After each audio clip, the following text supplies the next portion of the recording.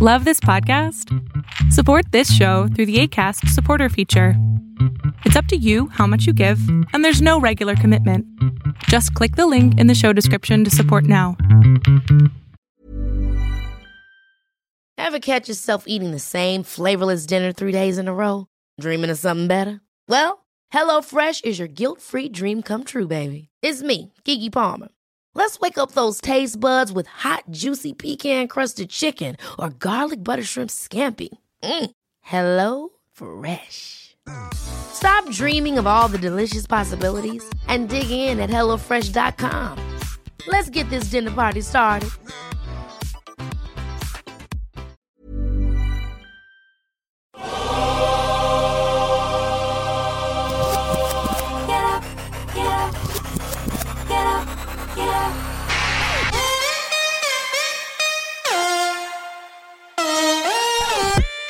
Welcome to the Bucher and Friends podcast. Here is your host. Let's send it over to Rick Bucher. Rick Bucher.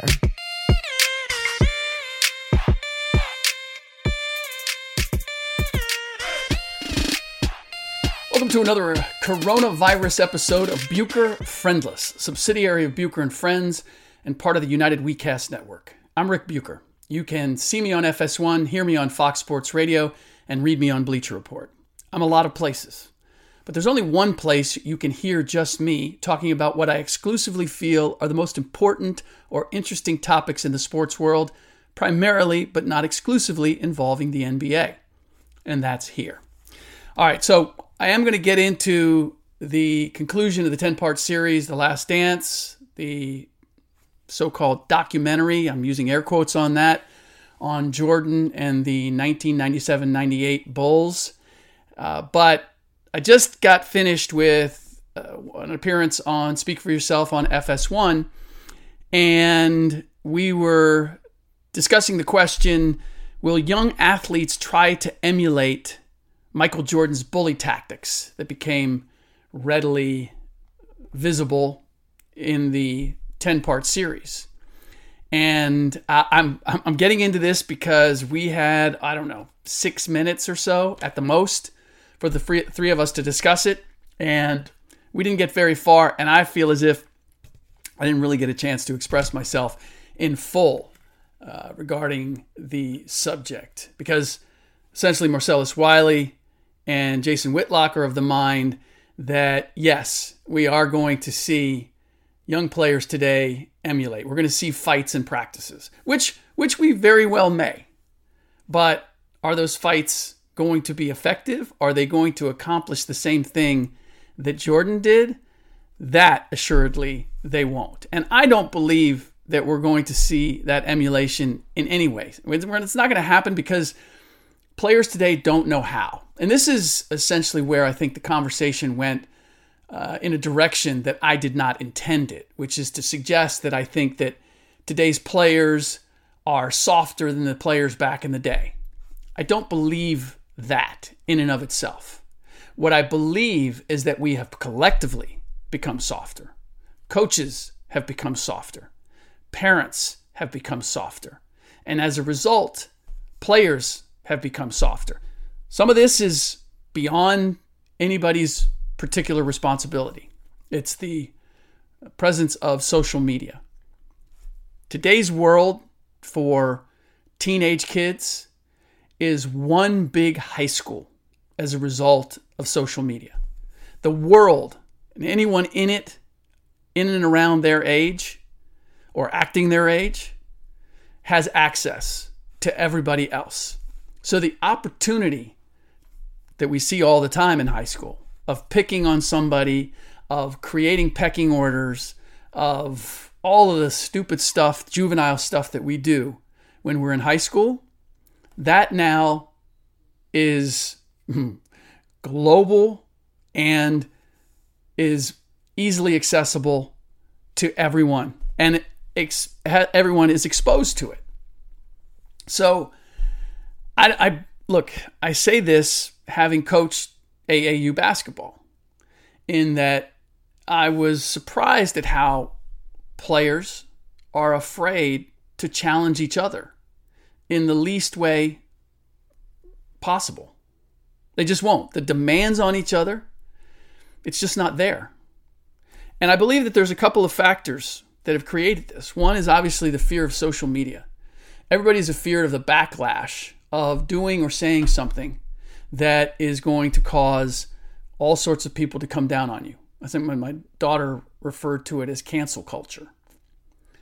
I believe the other aspect is that because we've become so conscious of the safety of our kids, allowing kids just to run around and play sports on their own doesn't happen as much. I tried to to create a pickup just for kids to show up. Parents drop them off.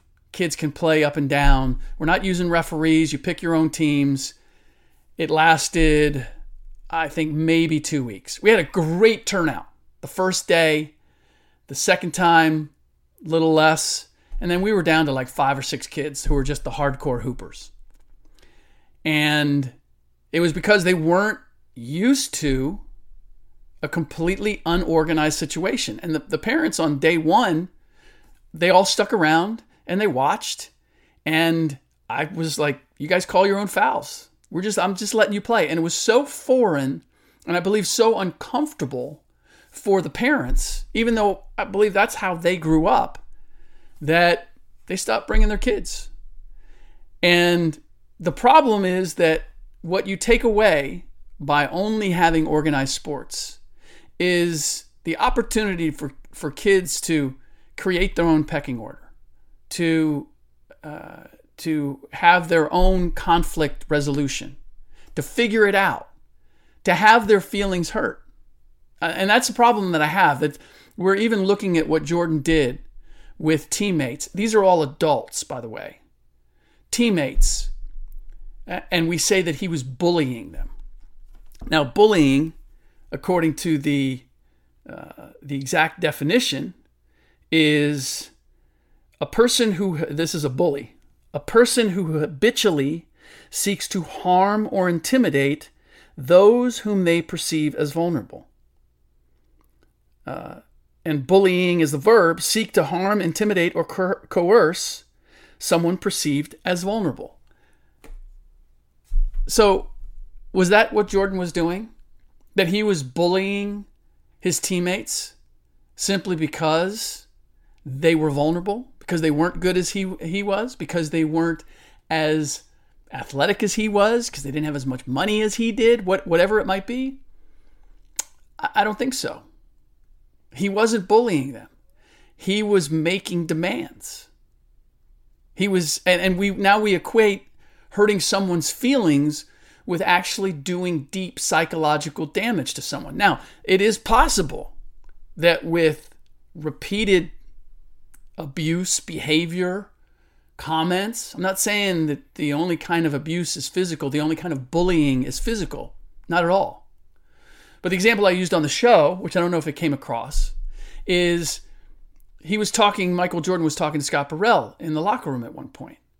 And he said, hey, dog, don't be dog. Try not to be dog food today.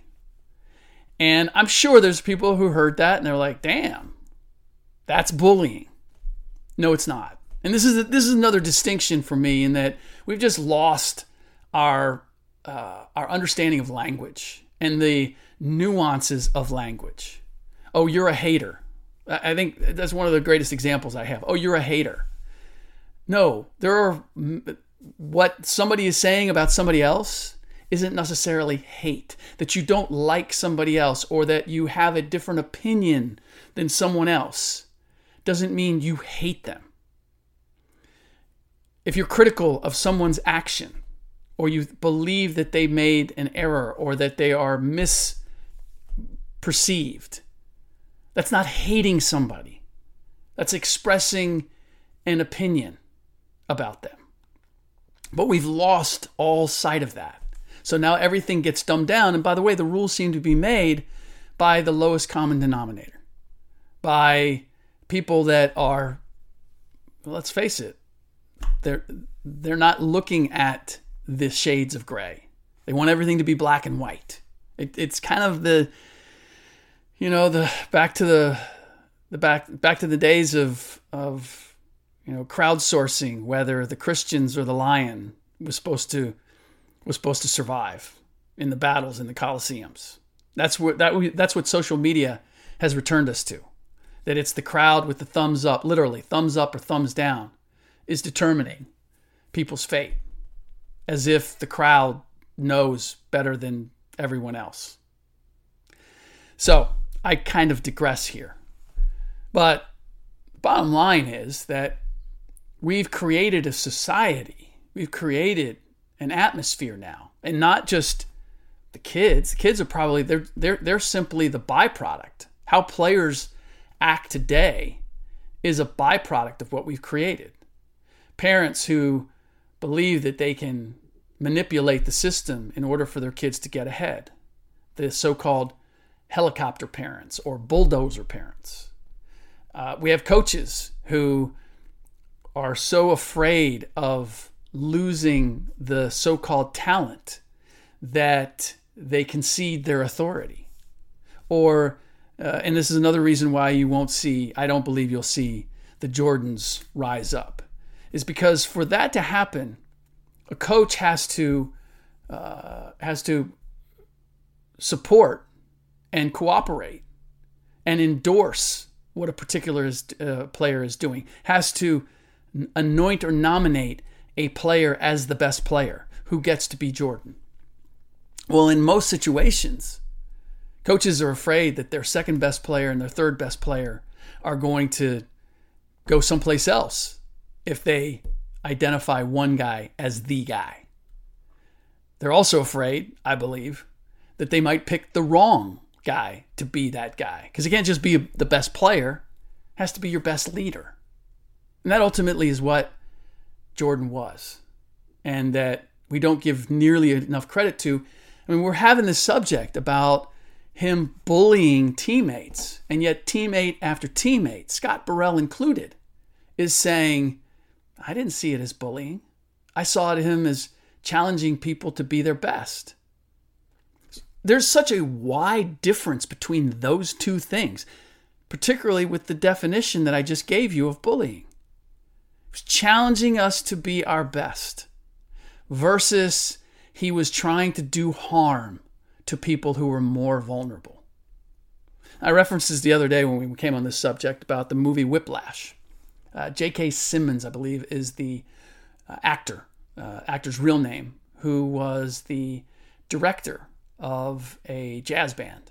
And there's a drummer that is just passionate about jazz music and being a jazz drummer in particular.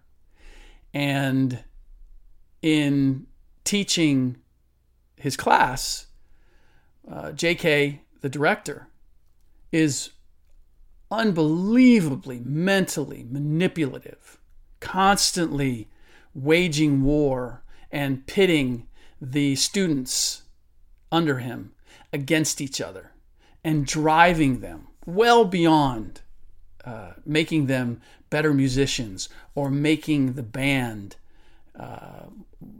work together. It's a power trip. It's clearly a power trip. And it drives the drummer, along with any number of people, psychotic. That's not what Jordan did. It doesn't come anywhere close. So, all right, so that's kind of where I'm at. The reason that I wanted to address this in the podcast is because Jason kind of left it as if I were suggesting, and I think Marcellus jumped on this too, that kids today are too soft and it's their fault, or that kids, we were tougher back in our day. No, I think we were toughened more. I think we were given the opportunity to toughen ourselves. I think we were presented with different circumstances. We didn't have social media. We didn't fear what the entire world might say if we were caught on video doing something. That didn't exist. We lived in a bubble of sorts if it came to that. We didn't have parents and coaches who sorted things out. We got a healthy amount. I mean, certainly they did in certain situations, but a lot of it was It was up to us to sort it out. It was up to us to recognize who's the best player here. It was up to us to pick teams and not have our feelings hurt if we were the last player picked, but be glad that we were picked, or figure out a way, how do I make myself better so that I'll get picked sooner next time?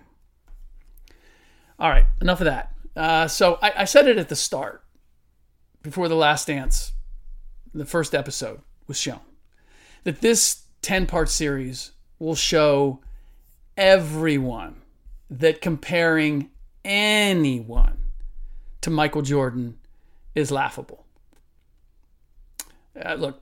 David Falk, his agent, Jerry Reinsdorf, Bulls owner, have both said, anybody who watches this and still thinks that there's a debate about who the greatest of all time is, you should give up watching basketball. They said it in various forms, but essentially it was, there's no way that anybody could continue that comparison. And look, I understand where the comparisons came from or come from, since I'm not convinced that people are going to let go of those comparisons. We have a generation of fans and media members who never saw Jordan play or the way the game was played in his era, and started looking at statistics and awards and began making comparisons based on those. Not the game, not the elements that are not covered by numbers or awards, but have everything to do with how those numbers or awards are achieved. Not for an individual, but for a team.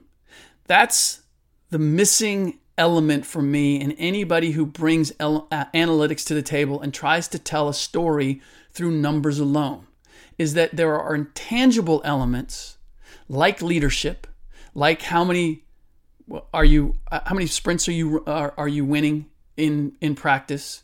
How are you challenging your teammates in practice? How much are you willing to sacrifice, whether it's in practice or whatever it might be? Those are intangibles that do not show up on the score sheet, and yet they do. They don't appear as individual statistics. They show up in team statistics, or they show up in the statistics for a teammate. And we've just become enthralled with looking at individual stats, advanced analytics, wins over replacement. You can go down the line. There's all kinds of cute little numbers. But they don't fully, and we say them as if they mean everything. They mean something. But they always have to be put in context. There are a number of other numbers that you have to consider, and I'm going to present a couple of them that are basic, that anybody could look up. Doesn't take a whole lot of computation to figure them out, and yet they are profound, and I never hear anybody reference them. It comes down to this, though, when we get to intangibles. When you played with Michael Jordan, and I dare say you will not find a single teammate who would contradict this, you always believed you were going to win, no matter what the circumstances, no matter the opponent. The argument that I see crop up now and then to suggest LeBron James is more and has done more than Michael is to suggest that there is more talent in the game today. These are the people who couldn't fathom how, for the Warriors for a couple years, including on championship teams, Zaza Pachulia would ever start ahead of JaVale McGee. Okay, so first of all, consider that if you are disputing that, if you don't understand that, then you are saying, I actually know better than a coach who coached a team to a championship. You're saying, yeah, I not only could have coached that team to a championship, I could have done it better. The audacity, the arrogance, the idiocy of making that claim is, I think, self-evident. And the reason I understand where it comes from, because to those people who say, of course JaVale McGee is 10 times the player Zaza Pachulia is because they believe that athleticism rules supreme. or dynamic plays, crushing lobs from all sorts of angles, has to be way better than a putback off the glass or a 13-foot jumper when the opposition dares you to take it by leaving you open. The guy who can crush a dunk and run like a gazelle has to be so much better than the guy whose vertical appears to be 6 inches and is no threat to go by anyone. This is a first grade level of understanding basketball.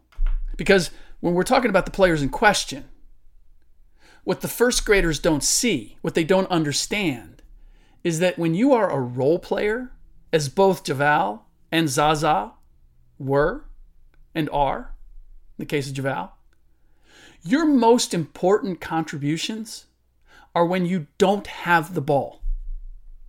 If you're a big, that means how good is your screen setting? How easily are Steph and Clay getting open when you're on the floor because you were able to put a body on their guy and you were able to do it in rhythm and at the right time? How well do you communicate defensively?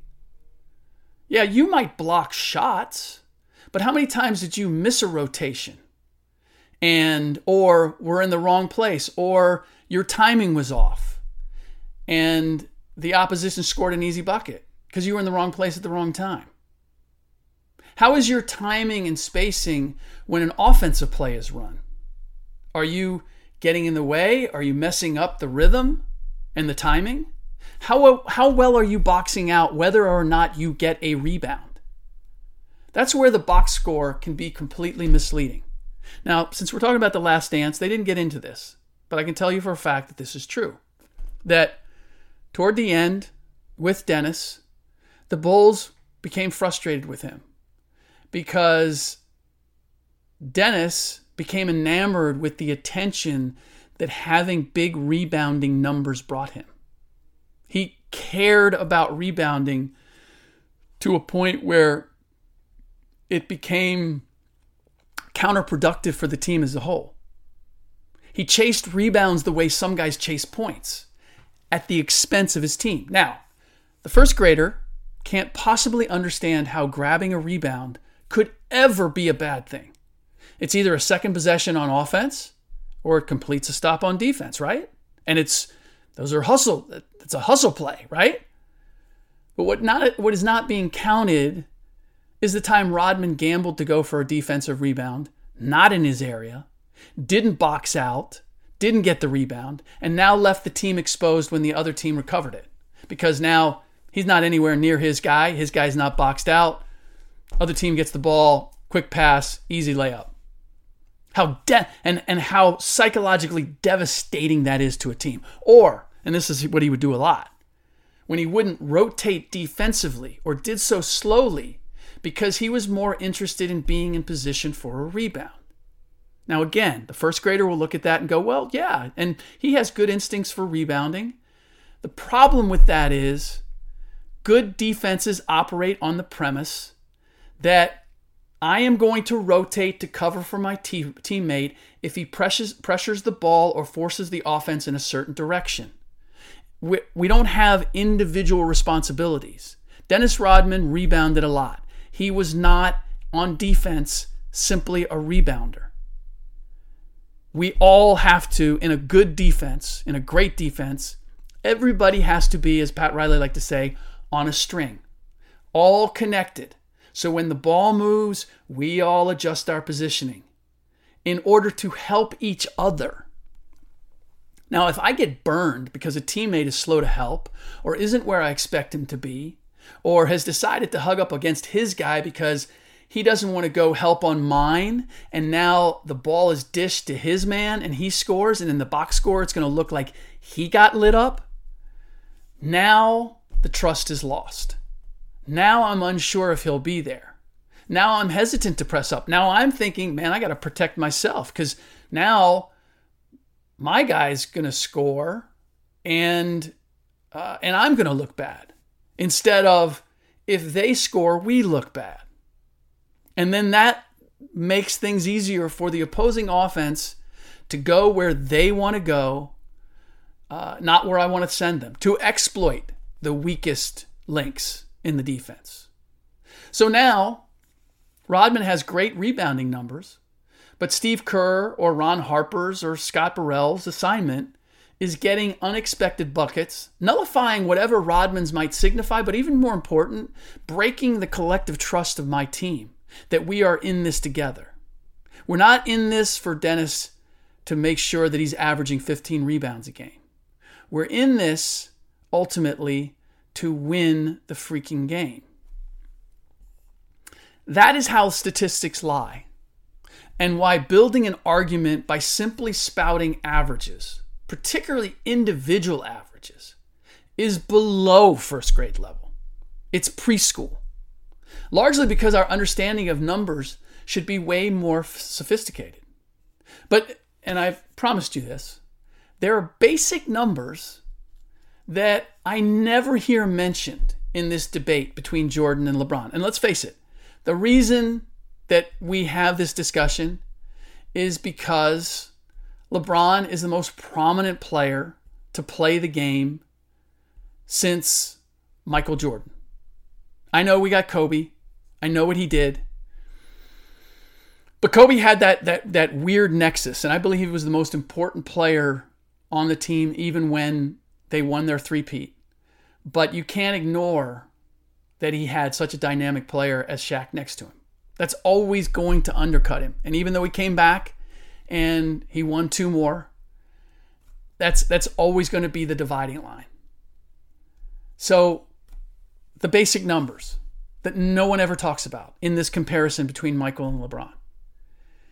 Let's start with the number of teams in the league. There were 23 when Jordan started and 29 when he finished with the Bulls, and no more than 27 for the better part of his career.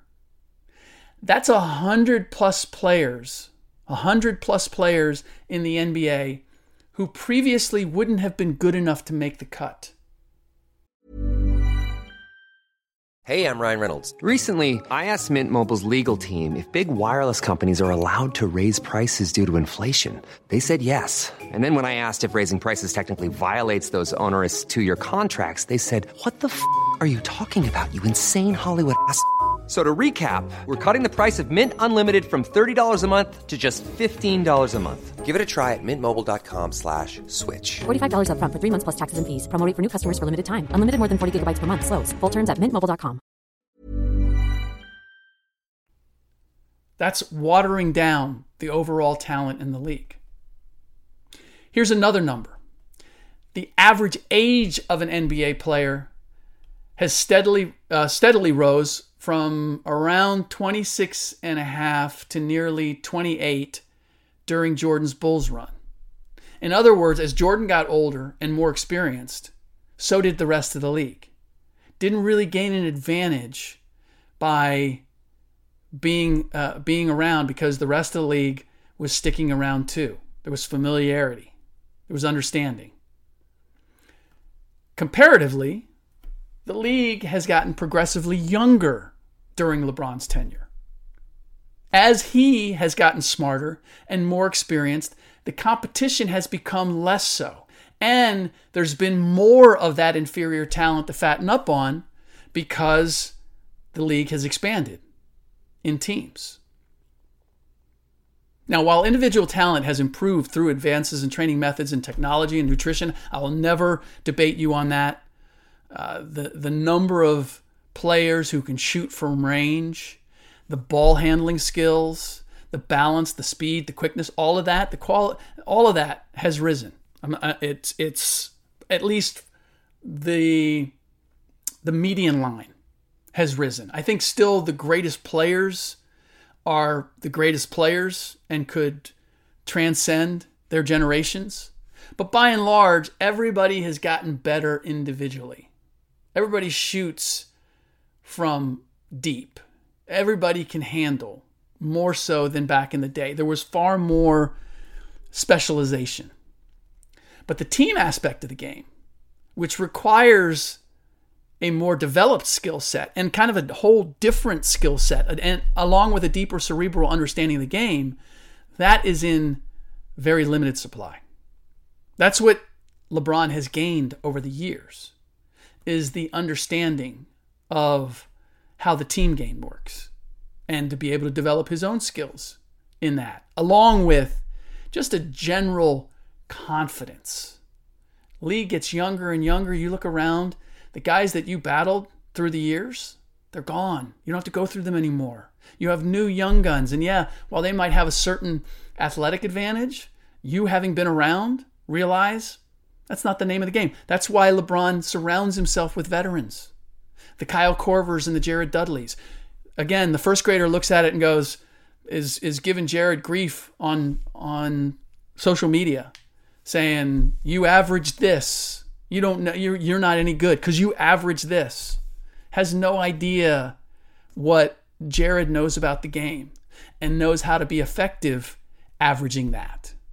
Because if averaging that was the definition of the value of a player, then that player wouldn't be in the league anymore. Jared is for a reason.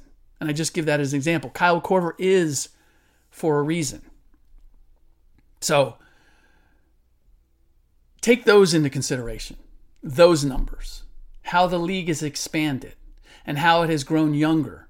LeBron James, as of right now, this season, is playing against the youngest talent in the history of the NBA. It's a flat 26 years old average age. That's the youngest in the history of the league. You don't think that's a factor? You don't think that's a big factor?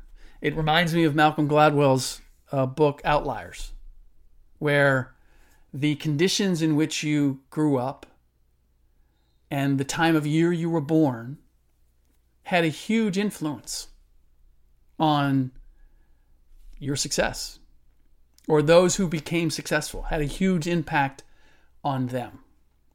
I would recommend checking it out. This, to me, the age of the league, the number of players in the league, fits right in with Gladwell's theory. Proven theory, I might add.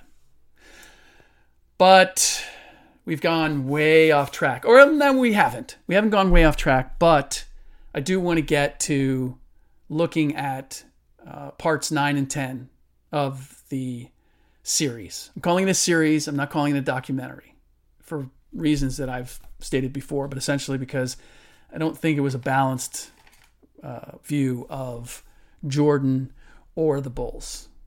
Elements that they didn't go into. We had the gratuitous appearance of his kids, and that's the only time we had them speak. And we had them speak about how they weren't allowed to be in the arena in Utah because the fans were so hostile, which is a nice word. When we get into language, it's a nice way of describing Utah Jazz fans. In any case, nothing about Michael Jordan, the family man. I mean, literally nothing in 10 parts. And to be fair, there wasn't a whole lot on anybody else as a family man. But let's face it, Michael Jordan, his relationship with his father and his mother, doesn't it beg the question, what's the relationship between Michael as a father?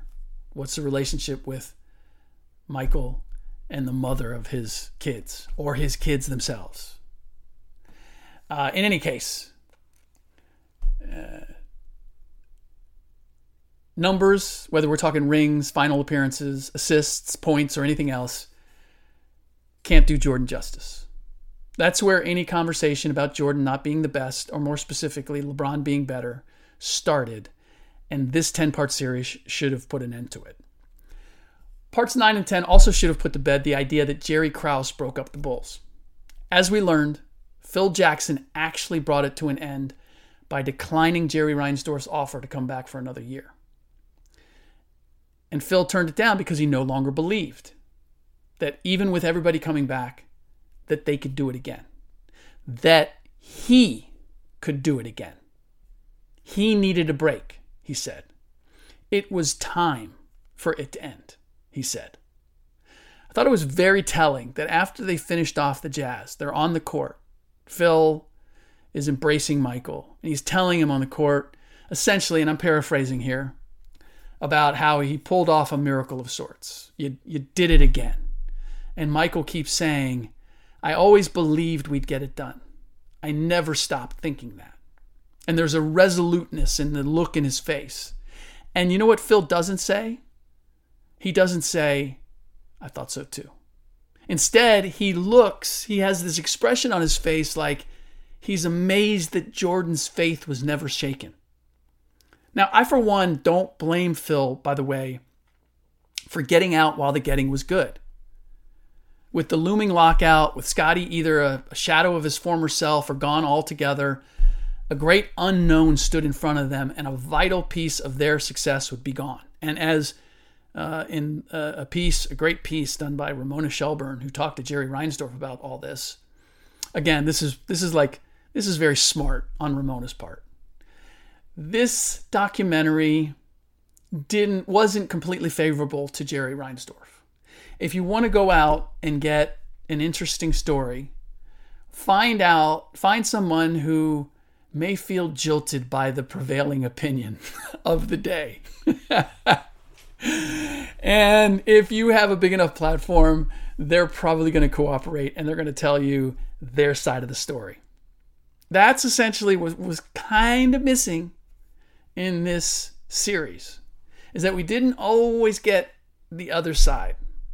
We didn't get the other side of the gambling that Michael did. We didn't fully get the other side of Jerry. Obviously, Jerry Krause wasn't around.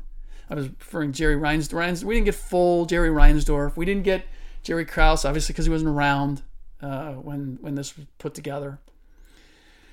So, but all that said, it's clear now that they could have found a way to bring it all together, and yet they couldn't have. Scotty wasn't going to come back on a 1-year deal. But even before that, they never got to that point because Phil didn't want to come back, and Michael wasn't going to play for anyone other than Phil, with or without Scotty. Now, I don't blame Phil for getting out while the getting was good, because as I said, with the looming lockout, with Scotty either a shadow of his former self or gone altogether, the great unknown of the pending lockout, a vital piece of their success would be gone. There were no young guns on the roster knocking on the door of stardom. There were no assets to swing a deal for one. They didn't have a lottery pick or anything close to it. They didn't have any great players, even veteran players, that you could have flipped to a team, that some team out there with a young, aspiring talent would have said, okay, well, we'll take them for him. Tony Kukoc might have been the closest thing. Certainly Scottie Pippen was not.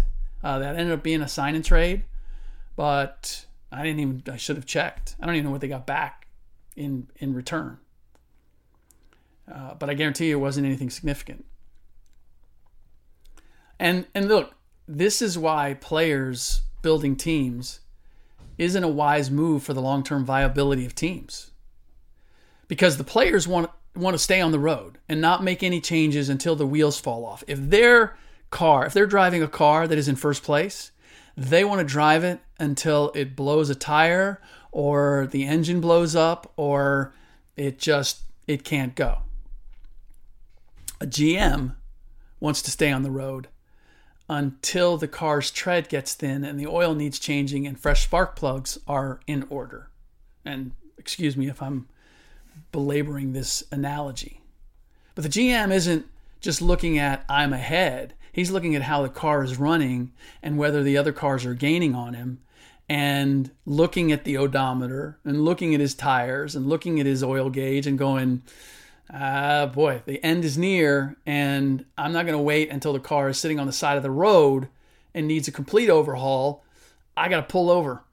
And I got to fix some things. So if Michael should be mad at anybody, it's Phil. Jerry Reinsdorf was apparently willing, in spite of all that I just said, to keep the car beyond its warranty. And Phil had the chance to be part of that car. The opportunity to coach Mike another year. Think about that. He had the opportunity to coach Mike another year and figure it out. And he said, nah, I'll walk. Fresh air will do me good. By the way, and I promised this for a number of people, I'm slightly miffed at the series editors because maybe you noticed, maybe you didn't. There was a clip of me, a voice clip of me. I think it was the beginning. No, it was in the 9th episode. They used a clip of me saying to Phil before Game 7. I think it actually introduced the clip. I could be wrong. I got to go back and look. My kids came and grabbed me and said, Dad, I think this is you. Or is this you? Anyway, it was before Game 7 against the Pacers in the Eastern Conference Finals. And it has, and again, I should know the exact wording, but the effect of this doesn't feel like just the end of a playoff series, but the end of an era. Now, the reason that I'm miffed is I promise you that wasn't the whole statement. And I was working for the Washington Post at the time. I assure you that I asked a question, because I even had somebody who texted me and said, hey, was that you asking that question? And I think somebody on social media asked the same thing. And they asked if I was asking the question of Mike. It was actually a Phil. But look, technically, I didn't ask a question. And there's nothing that bothers me more in my business today than reporters or media people who don't ask questions. They make statements and then expect the subject to comment on their statement without even asking them to comment. They just throw a statement out there and then wait. Or they're what I consider as lazy can be, and simply say, talk about, and then name a subject. Talk about Pippen's 30 points. Talk about the dust-up between Rodman and Karl Malone. I want to keep my clean rating, so I'm just going to say WTF. Do you, and I'm speaking to reporters who do this, do you bear any responsibility for the shape of your report? Have you given any sort of forethought of what you'd like to know? And again, you can go back to bullying. If this is bullying other reporters, so be it. Because I'm not looking to intimidate anybody or take advantage of somebody's vulnerable. I'm looking to challenge you to make you better, as Scott Burrell said. Talk about means the reporter, or suggests that the reporter has no idea what he just witnessed. He or she just knows they witnessed something, and so they throw that something out there as a topic. Now, the reason that bothers me is because we're all judged together. I spent most of my career trying to get my subjects, people in the league, whoever I'm talking to see me separately from the rest of the media, because I don't want to carry the responsibility of what the hell everybody else is doing, good or bad. Judge me on my own. But that's not the way things generally work. When NBA players or pro athletes get into trouble, then the general public says, see, there they go again. Those lazy, selfish, overpaid players are doing it again. Doesn't matter who it is. It's, paint with that broad brush. So I know that's the case. And I know that the general public is having a hard time trusting the media these days. And we bring some of it on ourselves. We've gotten lazy. The system, again, same as with I was talking about the players. System has done some of it. Like, we don't have the checks and balances that we once had. It's way too easy to put stuff out there. I've been guilty of it myself. Putting stuff out there that hasn't been thoroughly or sufficiently vetted, and then it turns out to be incorrect. Or just simply not well expressed well enough. And people lose a little bit of trust. I get it. So it's incumbent upon all of us to try to do this to the best of our ability, knowing that we're not always going to be perfect. That sometimes we're going to get it wrong. Sometimes we're going to ask a question that somebody takes offense to, even a good question. Sometimes they're going to take offense to. But it doesn't mean you don't put the effort in to trying to ask a good question. And I promise you that statement was not where I left it. I added something. Granted, look, I have learned to frame my questions more effectively as my career has gone on. I'm better now than I was. I'm sure I've asked my share of closed questions, which is kind of you're asking and you get a yes or no, or kind of preempting, not leaving it open enough, presaging what somebody is going to say by kind of inserting your opinion. Looked like that game was really tough, or you guys were really struggling there in the last minute, rather than saying what happened in the last minute, or how were you feeling in the last minute. That's not predetermining the answer or making it easy for somebody to say, we were struggling a bit. But in any event, I've learned how to answer questions more effectively. I'm still learning. I'm still trying to get better.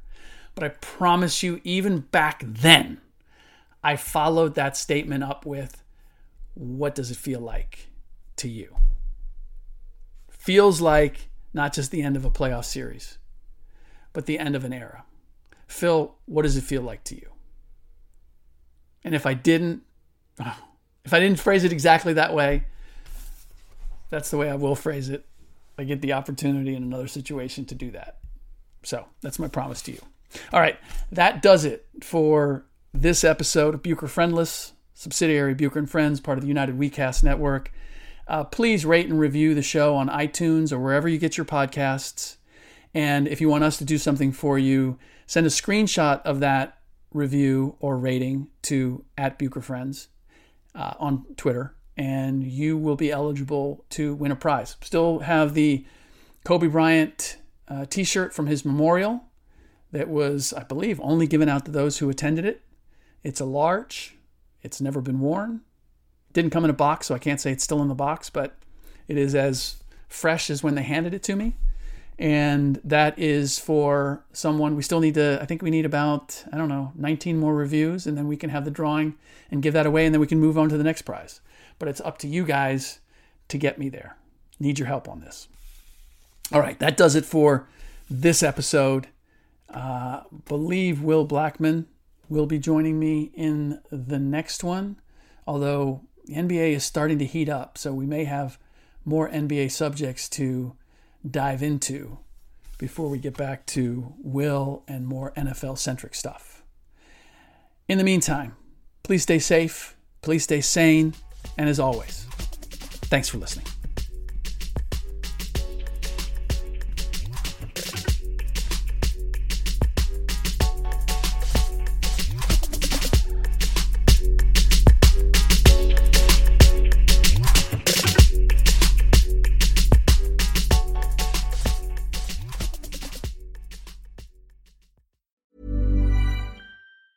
Ever catch yourself eating the same flavorless dinner 3 days in a row? Dreaming of something better? Well, HelloFresh is your guilt-free dream come true, baby. It's me, Keke Palmer. Let's wake up those taste buds with hot, juicy pecan-crusted chicken or garlic butter shrimp scampi. Hello Fresh. Stop dreaming of all the delicious possibilities and dig in at HelloFresh.com. Let's get this dinner party started.